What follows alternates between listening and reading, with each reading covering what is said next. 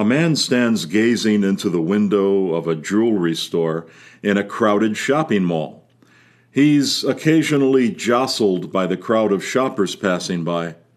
Suddenly, he smashes the window of the store, reaches into the display of jewelry, and comes away with a handful of gold chains. Now he tries to escape, but dozens of people have seen what he's done, and the crush of the crowd makes it impossible for him to move freely. Inevitably, before he's halfway to the food court, he's tackled by security guards and handed over to the police. In the squad car on the way to the station, a police officer asks him, "What in the world were you thinking of? How did you expect to get away with all those people around?" The bewildered thief answers, "I didn't see the people. All I saw was gold." This story reminds me of the expression, "keep your eye on the prize." Apparently, it's a paraphrase of a line from John Bunyan's The Pilgrim's Progress. The idea the expression is meant to convey is that if we are going to accomplish anything in life, we have to ignore distractions and focus on what is really important to us. We have to keep our goal before us and work toward it always.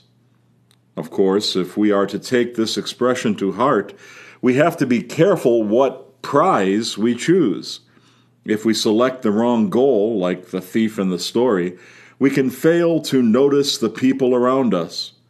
And if we become oblivious to other people, especially to people who need our help, the cost to them and ultimately to us will be great indeed.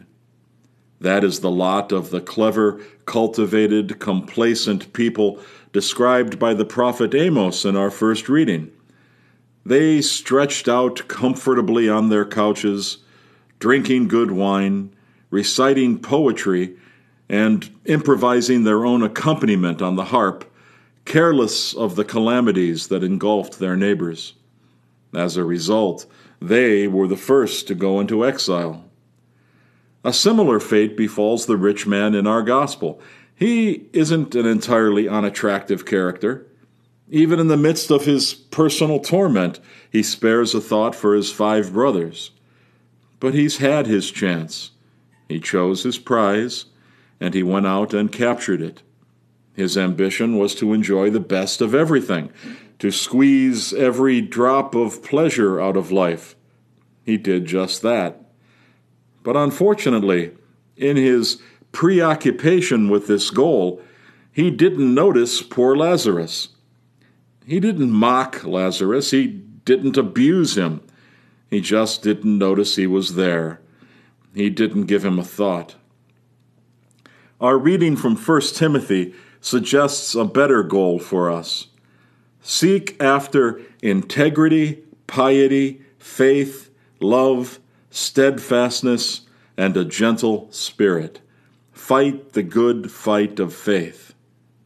The first objection that occurs to us once we have resolved to see our neighbor's need and address it is that the problems are so vast that we can't possibly solve them.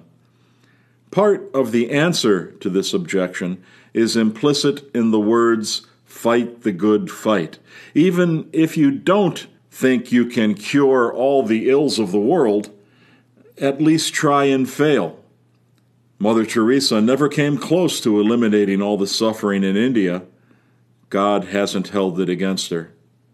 Here at the Garaventa Center, we have a reasonably comfortable couch. We've been known to have an occasional glass of wine, and from time to time we might even recite poetry. But we are resolved, nevertheless, to keep our eyes on the prize and to fight the good fight of faith, continuing to bring the intellectual and spiritual resources of Catholicism to bear upon the things that are wrong with the world. We're delighted that you've joined us.